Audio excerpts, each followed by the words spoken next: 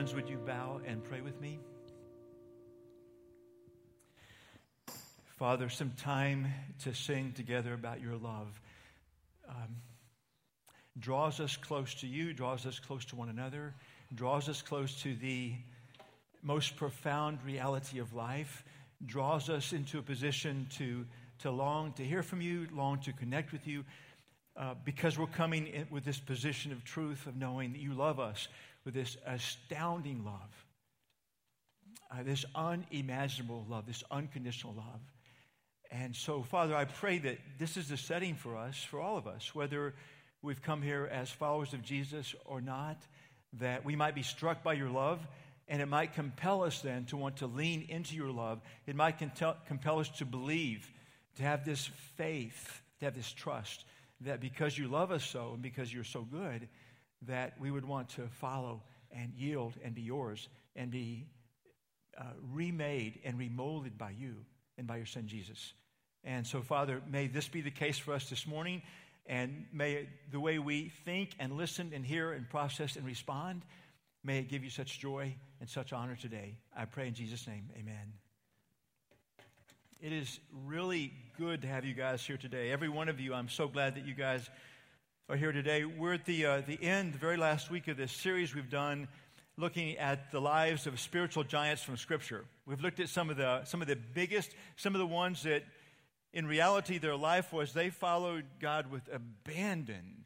They had such deep belief in Him, and it led them to such courage and to such boldness and to such a life. And we look back at their lives now, and we can be inspired by their faith and their boldness and their courage and so on. But we've chosen not to look at all of those strengths. We've chosen to look at their failures of these spiritual giants and learn from their failures. So today is the last one of those. This is about the Apostle Peter. This is the one that Jesus would handpick to lead his church. And so this was the one that Jesus said, you of all people, Peter, you have the giftedness, the wirings, the calling from me and God the Father to be the one to lead my church. And Jesus would nickname him the Rock. He would be the immovable one, the unshakable one. And from the time following the resurrection and from the day that Christ sent the Holy Spirit to begin living inside of every Christ follower, from that very day, Peter's probably most known for his courage and his boldness. So many times I read what he did from Acts 2 on, and I think, God, if only you gave me a fraction of that. Only a fraction of that courage and that strength and that boldness. And I give you some examples of it. In Acts 2 is the place where this is 7 weeks after the crucifixion, that it's the day that Jesus sends the Holy Spirit. And this is what happens. Peter, on that morning when the Holy Spirit is sent, there's this big crowd that gathers up, that God kind of stirs them and gathers them up in the city of Jerusalem. It's the very city where 7 weeks before, this city has crucified Jesus with a lot of joy and satisfaction. And so this crowd gathers, and Peter stands before them. And among other things, this is what he says in Acts 2:36.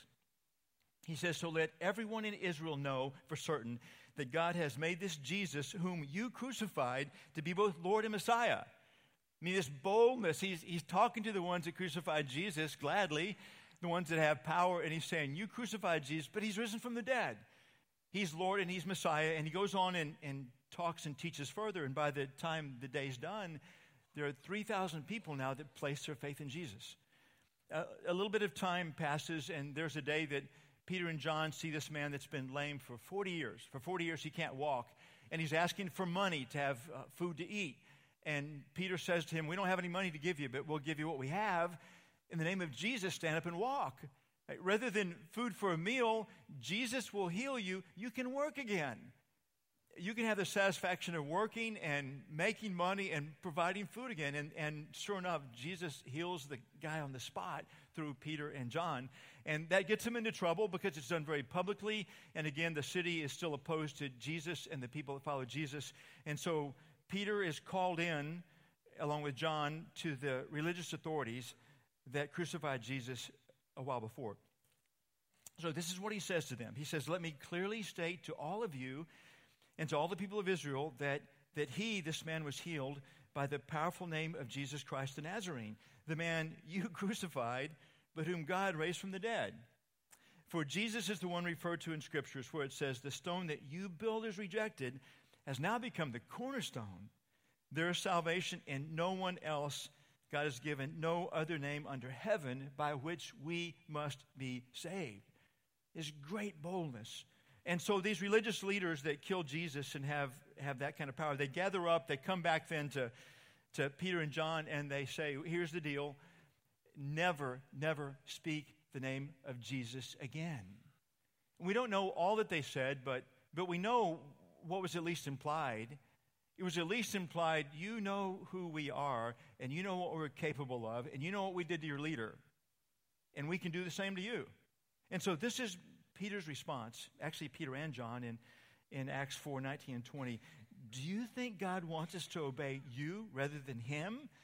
We cannot stop telling about everything we've seen and heard. You say, I don't care who you are or what you're capable of or what you've done. I don't care.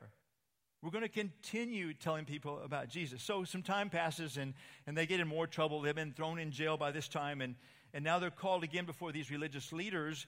And again, they're told never to speak of Jesus again. And chapter 5, verse 29, but Peter and the apostles replied, we must obey God rather than any human authority. Audience of one. We're going to look to God, turn to God, follow God. Nobody else, not even you. And so then they get flogged badly for that. That means beaten badly for that. A number of years, probably some extended time, probably a number of years pass.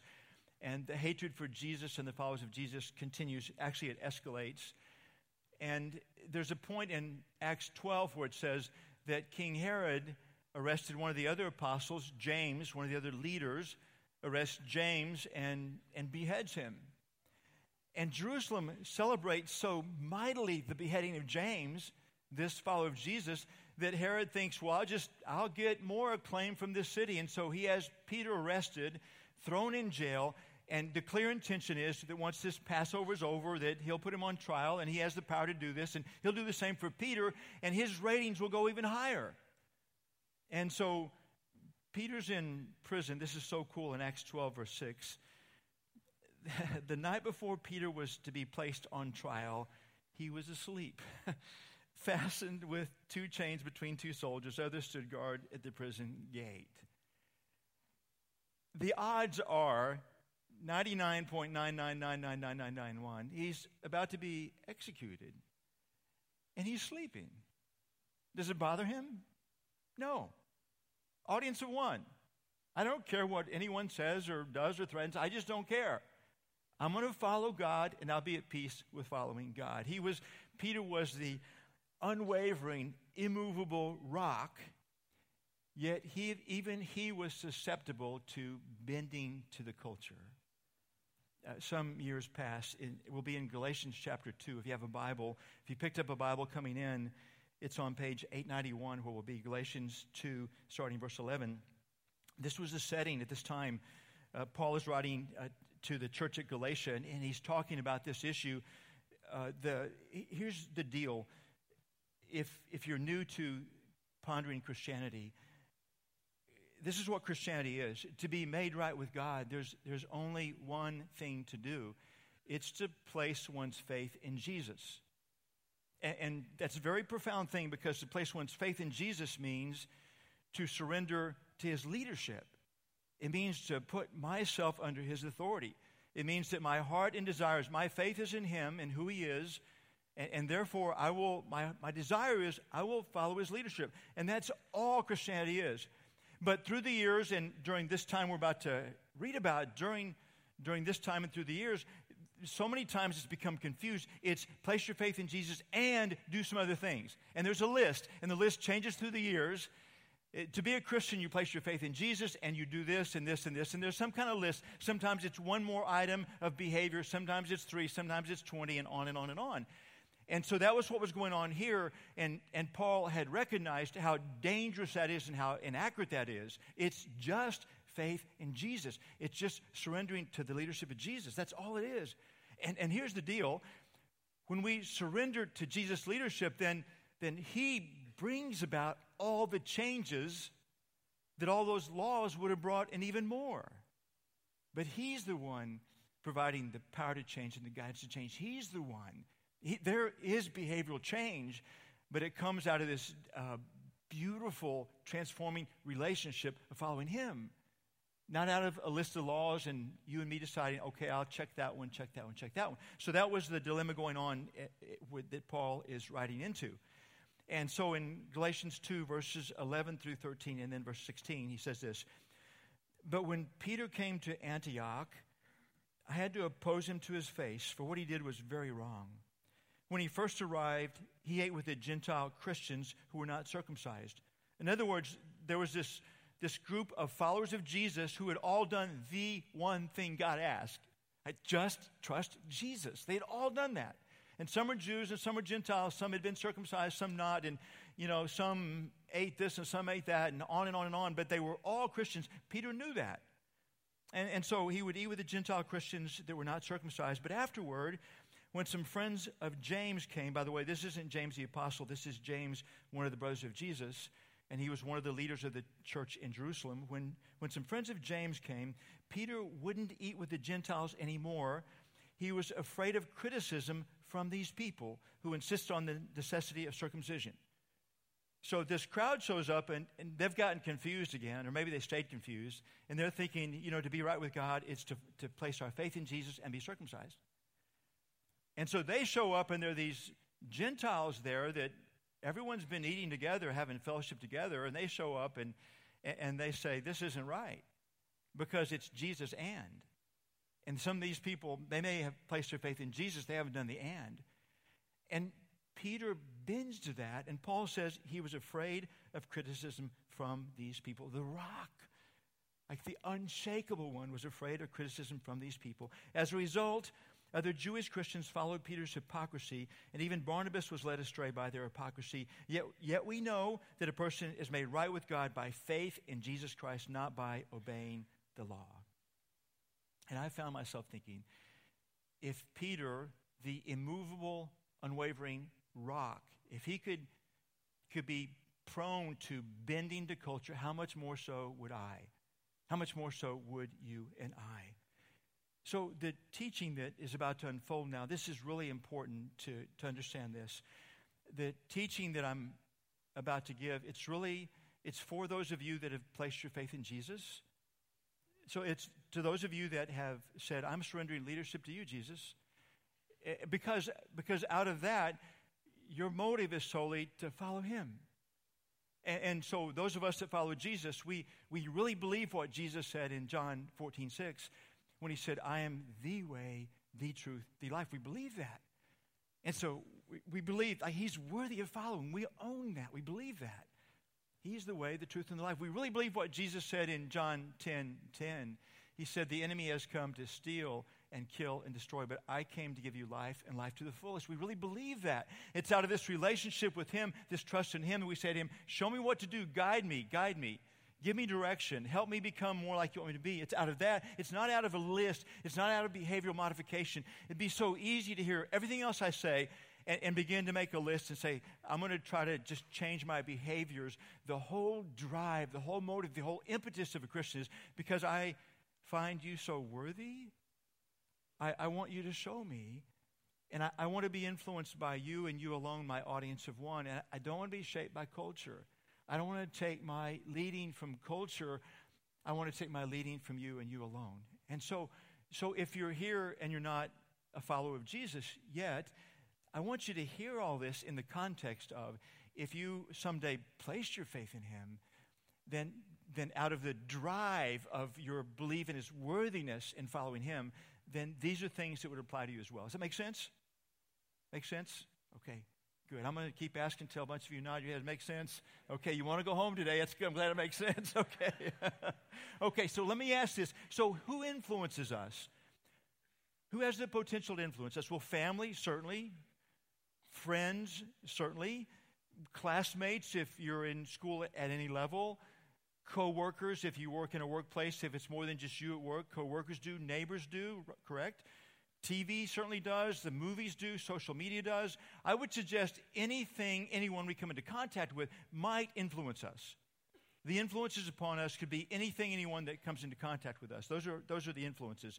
And then I found myself thinking about us as a church, about FCC as a church, and I've been prayerfully asking the Holy Spirit, what are the places that we're most prone to bending to culture? In many cases, just unknowingly, but what are the places we're most prone to bending to culture? And so I want to offer about half a dozen. I won't linger on any of them long. But I would invite you, if you're a follower of Jesus, to have this wide open heart and mind with this renewed mindset. He is so worthy of following. I want to know, if I've been into culture, I want to know. One place that I see that we might be prone is in the area of integrity. If you're making notes, just jot down 1 Timothy chapter 4, verse 12, the area of integrity. Because much of the culture, and you know as much of the culture says that cheating is really okay in many sectors, many places of our life. It's okay, much of the culture. It's okay in schoolwork to it's just cutting corners, but to cheat in schoolwork. It's okay to cheat in the workplace and stretch an expense report, or to take some supplies, or to change some reports or some decisions, or state some things in ways that aren't fully accurate, fully honest, fully truthful for the advantage that I might have, or the company might have, or the pressures being placed upon me. There's so much of the culture that says it's okay to bend, to be dishonest in those places. Culture says it's okay to cheat on our taxes because the government wastes a lot of it anyway. And so there's so many areas of our life that just the culture says it's okay not to be fully honest in this area or that area or that area. 1 Timothy 4:12 says, teach believers, this is written to a follower of Jesus, teach believers with your life, by word, by demeanor, by love, by faith, by integrity. Right? Teach others by these aspects, and one of the key aspects is integrity.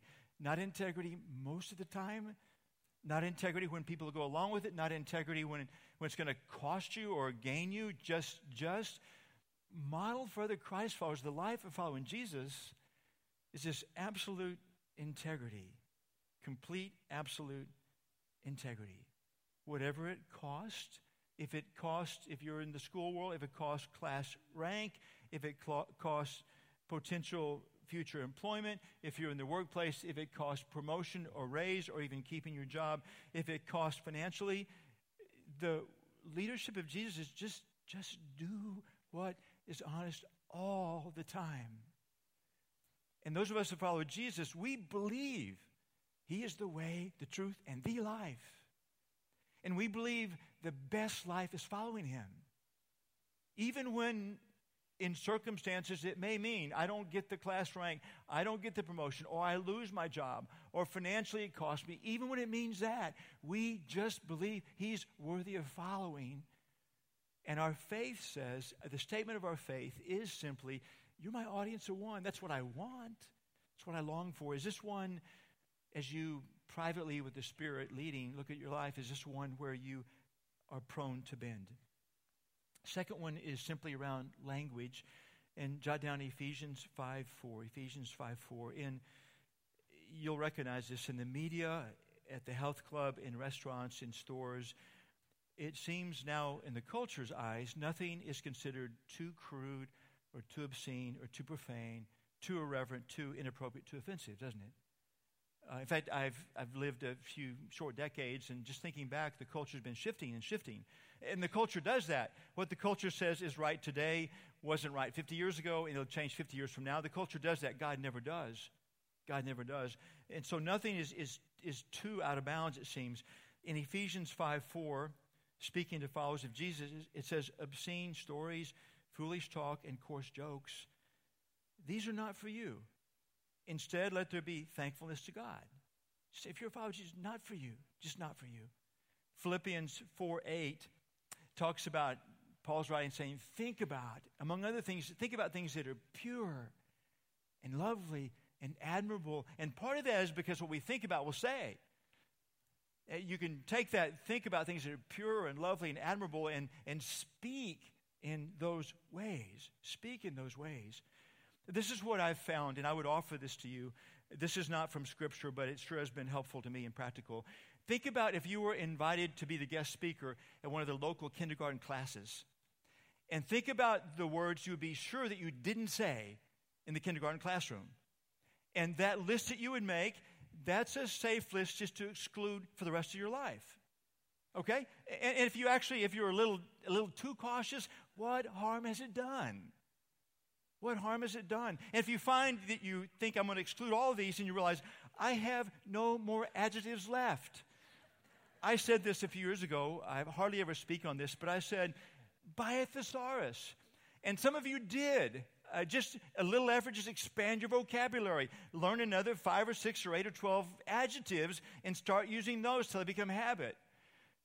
Because the way of Jesus, he says, your language actually matters to me, and you're modeling what I'm like, and I just don't want you to use anything that would be obscene or profane or offensive. Just don't go there. And don't be so self-righteous you're thinking, well, this one I think is okay. I'm not sure I think so. I'm just going to use it. Find another adjective. I pull my thesaurus off the shelf every week, and at this point, it's not to avoid profanity. It's to find better adjectives with this. But thesauruses are cheap, and they are thick, and there are a lot of options. There are a whole lot of options, okay? Is this one? We talked about integrity. Now, language is one. Is that one you tend to bend to the culture? Third, possessions. Write down Job 41:11. Job 41:11, possessions. The culture says that we should make all that we can and consume it for ourselves. And hopefully we'll be able to pretty much keep up with the people around us. And so it means to make all that I can and consume all I can. And so hopefully in terms of my neighbors and the people around me or the crowd I hang out with, that in terms of houses and cars and clothing and vacations and toys, I'm at least keeping up or at least staying close, at least where it looks like I'm close. And the culture says so much of your worth and status is based upon what you have. When, golly, I'd gotten a big promotion in the old business a long time ago. This was before Jesus in our lives. And the culture that I was in said, you buy more house than you can afford. You buy more because you will always make more and more and more and more money. It had been a few good years in the oil business. This may sound familiar. There had been a few good years. And in my time in the oil business, that was true. And so with this big promotion, we bought about 5.5 acres, and we built more house than we could afford because I knew how big the raises had been. And about a year later, the oil business went bust, and the raises weren't as big anymore. And we found ourselves on financial fumes. And I found myself thinking back to all those people that advised me, buy more than you could afford. And I think back of my heart. I really thought that part of my worth would be established and stated by how much we had that was visible. When you think about how messed up is that? In Job 41:11, God says, everything under heaven is mine.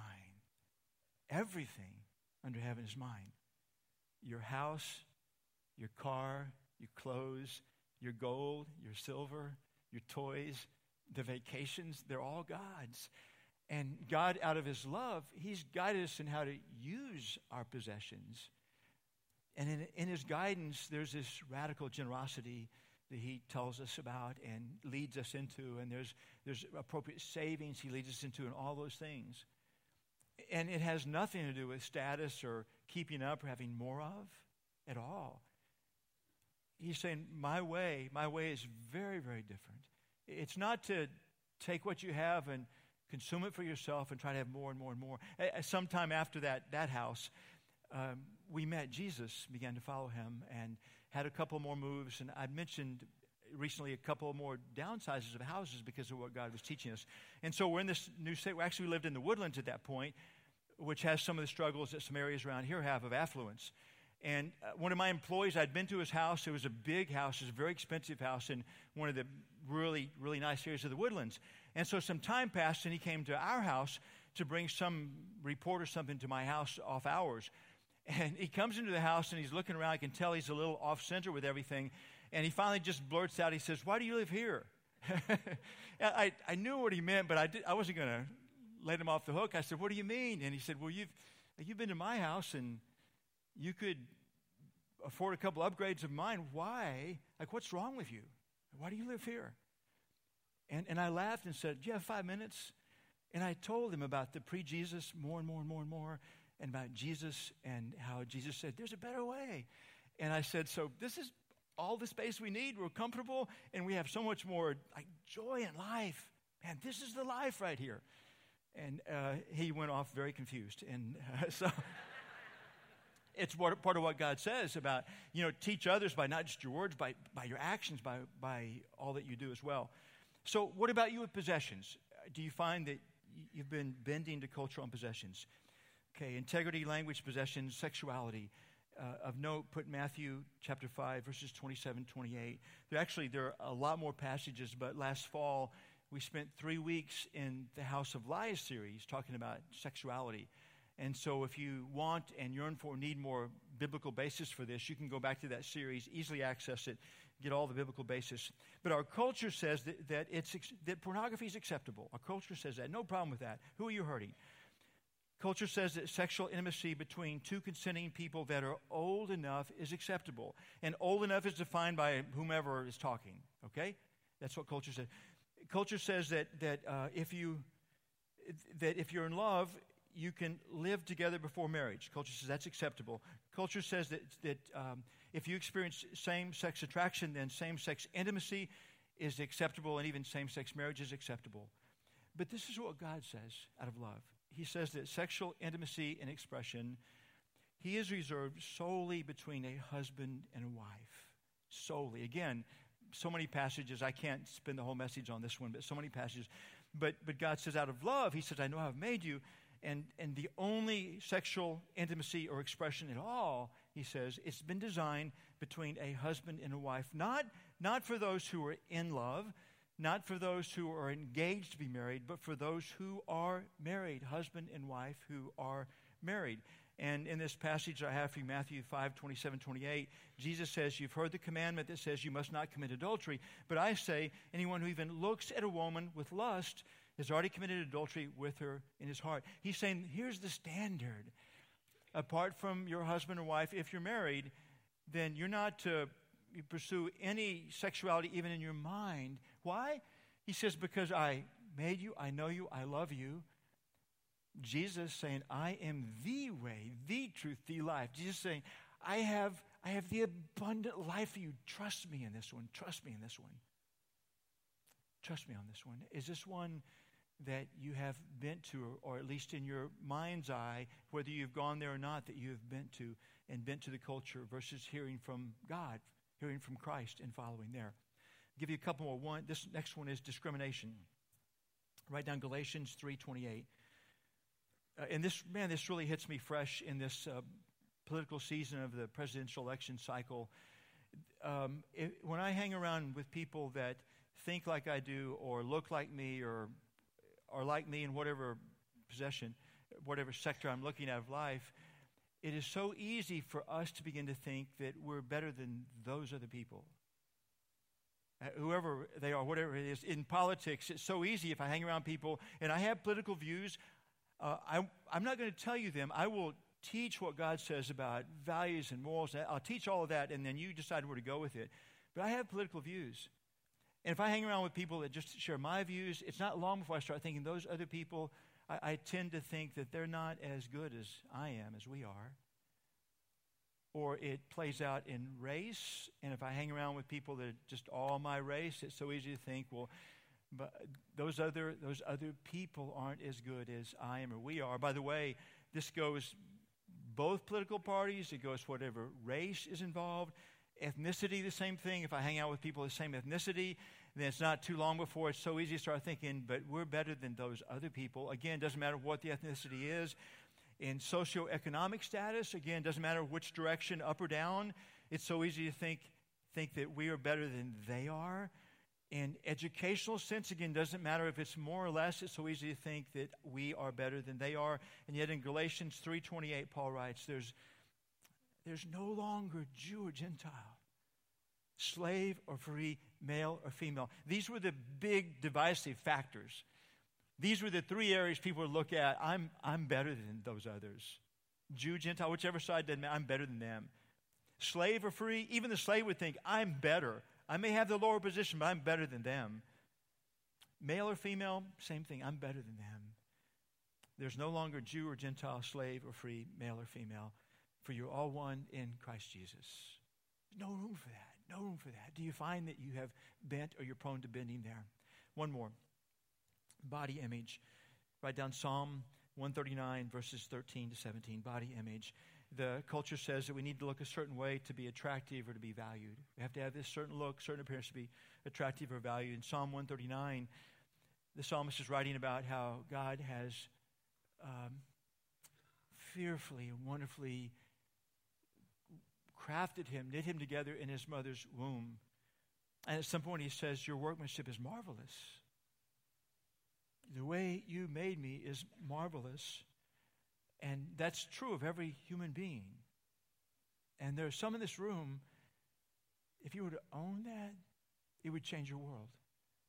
The way God knitted you together in your mother's womb is beautiful and attractive and valued. And if you were to own that and know that's true, in the eye of the beholder, the only one with good eyes, you're already beautiful. But culture would say, no, you need to look different. You need to do whatever it takes to look different. It's one thing, back early 2015, we did this series called The Pursuit of Health. It's one thing to pursue health. We should do that. We should do that. But not so we attain a certain body image. God loves the core fundamental DNA he gave you. And it's given me this big nose, and it's given me genetics where my hair is disappearing. It's given me all that. He loves it. He loves it. Are you finding yourself bending to culture on this one? Why does it matter? One is, its relationship with God matters. Not that we would lose our relationship with God, but if we ignore what God says or reject what God says, and we bend and do what culture says or think what culture says, we have to just acknowledge that's a sin. We're going against what God says, against God's direction and will. It's a sin. And anytime we sin, then there's not the same intimacy. We haven't lost a relationship, but there's this tension that's there. It's like when I was a kid and I was under my father and mother's leadership and I would mess up a little or a lot, I wasn't disowned as a son, and they didn't love me any less, but until it got resolved, there was tension there. There wasn't this close, cuddly intimacy until it got resolved. Okay, so it affects the relationship we have with God. Second, it affects the quality of our life, because if you're a Christ follower, then like me, you own John 10:10. Where he said, I've come to give you life and life to the fullest. I keep in front of me several times a week just the numbers 10:10. 10:10. And several times a week I look at those numbers and I'm just reminded his life is the best life. It is the best life. And as the years unfold and I look back with retrospect, I find that's actually true. That's actually true. And then there's this influence upon others as well. The influence. Peter had that influence upon others that Paul referenced. He said when Peter began to say that those that don't have Jesus and, in this case, and circumcision, then they're excluded. They're not part of us. They're not part of this fellowship. And others followed. In fact, all of the other Jewish followers of Jesus, except Paul, followed. Even Barnabas, the most grace-filled guy in the New Testament, they all followed. We have influence upon others. I've seen that influence work in such positive ways around here. Around sexuality, we've had an increasing number of people that have said openly, they've said, I understand that pornography is a sin. It's not God's way. It's not God's path. It's a sin. And their story is that I'm following Jesus and he's helping me live that out in purity. And I've seen the ripple effect of that is growing now. More and more people following Jesus here are saying, I too want to abandon it, or I too am in process of abandoning it, or I too, and I've had a long run of abandoning it. There are a number of people here that have talked openly about at one point they thought casual sex was fine, and they've said, I understand that that's not, and I've abandoned that. I no longer will do that anymore. And I see the ripple effect of that. I have seen people here that that lived with someone that they loved, and in some cases were engaged to. They lived with them, but they came to a point of realizing that's not what Jesus says. And they actually moved out. And they've told others, not out of some legalism, not out of checking some box, out of following Jesus and believing his way is best, they've actually moved out. In some cases, they lost the relationship. In others, they didn't, and there was a big change that happened, and marriage happened. But I've seen the ripple of that. I've seen the influence now. There more and more and more. I've seen among those that experience same-gender attraction, we've had more who have said, I experience same-gender attraction, but I know the way of Jesus is sexual purity. And so I'm on this pathway of never pursuing that because I'm following Jesus and his way is best. And I'm seeing the ripple effect now of more and more and more saying, I will follow the same way. It matters because we have influence. A couple more things. How do we respond to culture? Full of grace and truth. Full of grace and truth. In John 1:14, it says, Jesus came filled with grace and truth. That means that we give to people in our world, people in the culture, we give them this stunning kindness, undeserved kindness. We give them full grace, but we give them full truth also. We care enough, we give them grace enough, love enough to give them the full truth as well. We come full of grace and full of truth.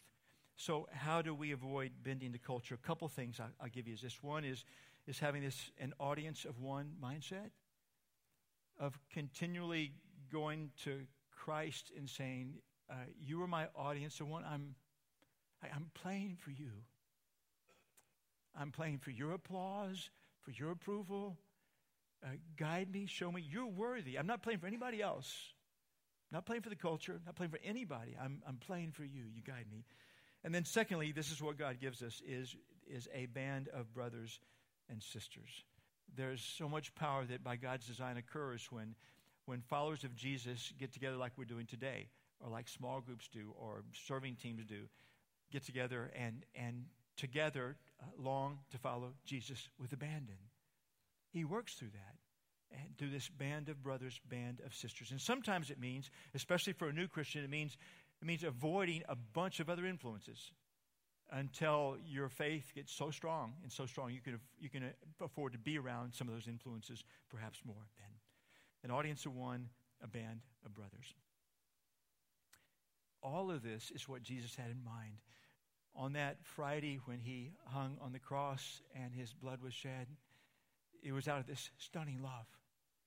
And he had in mind that there would be a day that you and I, and this is for you that already are or someday will be, that you and I would place our faith in him. And again, that means we would say to him, you are so worthy, so good, so knowledgeable, so powerful. I simply want to follow you. I want to surrender to your leadership.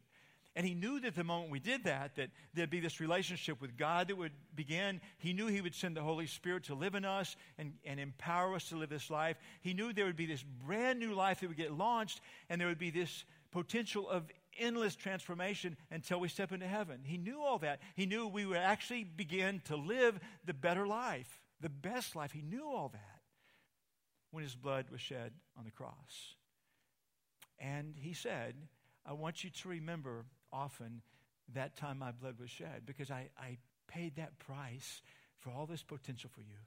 And so this is going to be one of those days as a church that we're going to celebrate his death, which led to his resurrection, which leads to new life for those of us that follow Jesus. Let me give you a few simple instructions, and then I'll talk very briefly about this bread and this cup. In a few minutes, when we do this, to make things flow more easily, we'll have people that are serving the bread and the cup, teams all the way across the front to the edges. At the two farthest edges, we'll have gluten-free cup and bread. And so if that's what you need, then go to one of the edges on the end. If you're on the floor, it's easier if you'll flow to your left and then down the aisles and then go back up the other side. If you're in the risers, then, of course, everyone goes to center. We'll have servers in the back as well for you then. And when you come down, someone will break off a piece of bread for you and hand it to you, and then you can dip it in the cup and then eat the bread that's now been dipped in that cup then. This is what happened on the night that Jesus sat down with his followers and said that this is the night he'd be arrested. Thank you, Mark. He took the bread and he gave thanks to his Father in heaven, and he broke the bread and said, "This is my body broken for you." And he took the cup and gave thanks to his Father and said, "This is my blood, which is shed for the forgiveness of sins for you and for many. Drink this often in remembrance of me." So for all of you that have begun trusting Jesus, or all of you that long to, you're invited to come. And when you do, when the bread is broken, picture his body broken for you out of love. And when you dip it in the blood-red cup, picture his blood being shed for you out of this potential of the life either you now have or the life you can begin if you trust him. Let me pray and then come when you're ready. Father in heaven, thank you for such goodness. Thank you for giving us capacity to realize how good and loving you are. The capacity to realize that your way is the best way. And out of this relationship, we can live a new life in you. May this time of communion, may it be one with some deep spiritual reverberation of how much you love us, how much your son Jesus loves us. The price paid so we could have a relationship with you if we trust and follow. And the price paid so our lives could actually be transformed now, not just in heaven, but now. The price paid so someday we can indeed step into heaven. We pray all this in Jesus' name. Amen.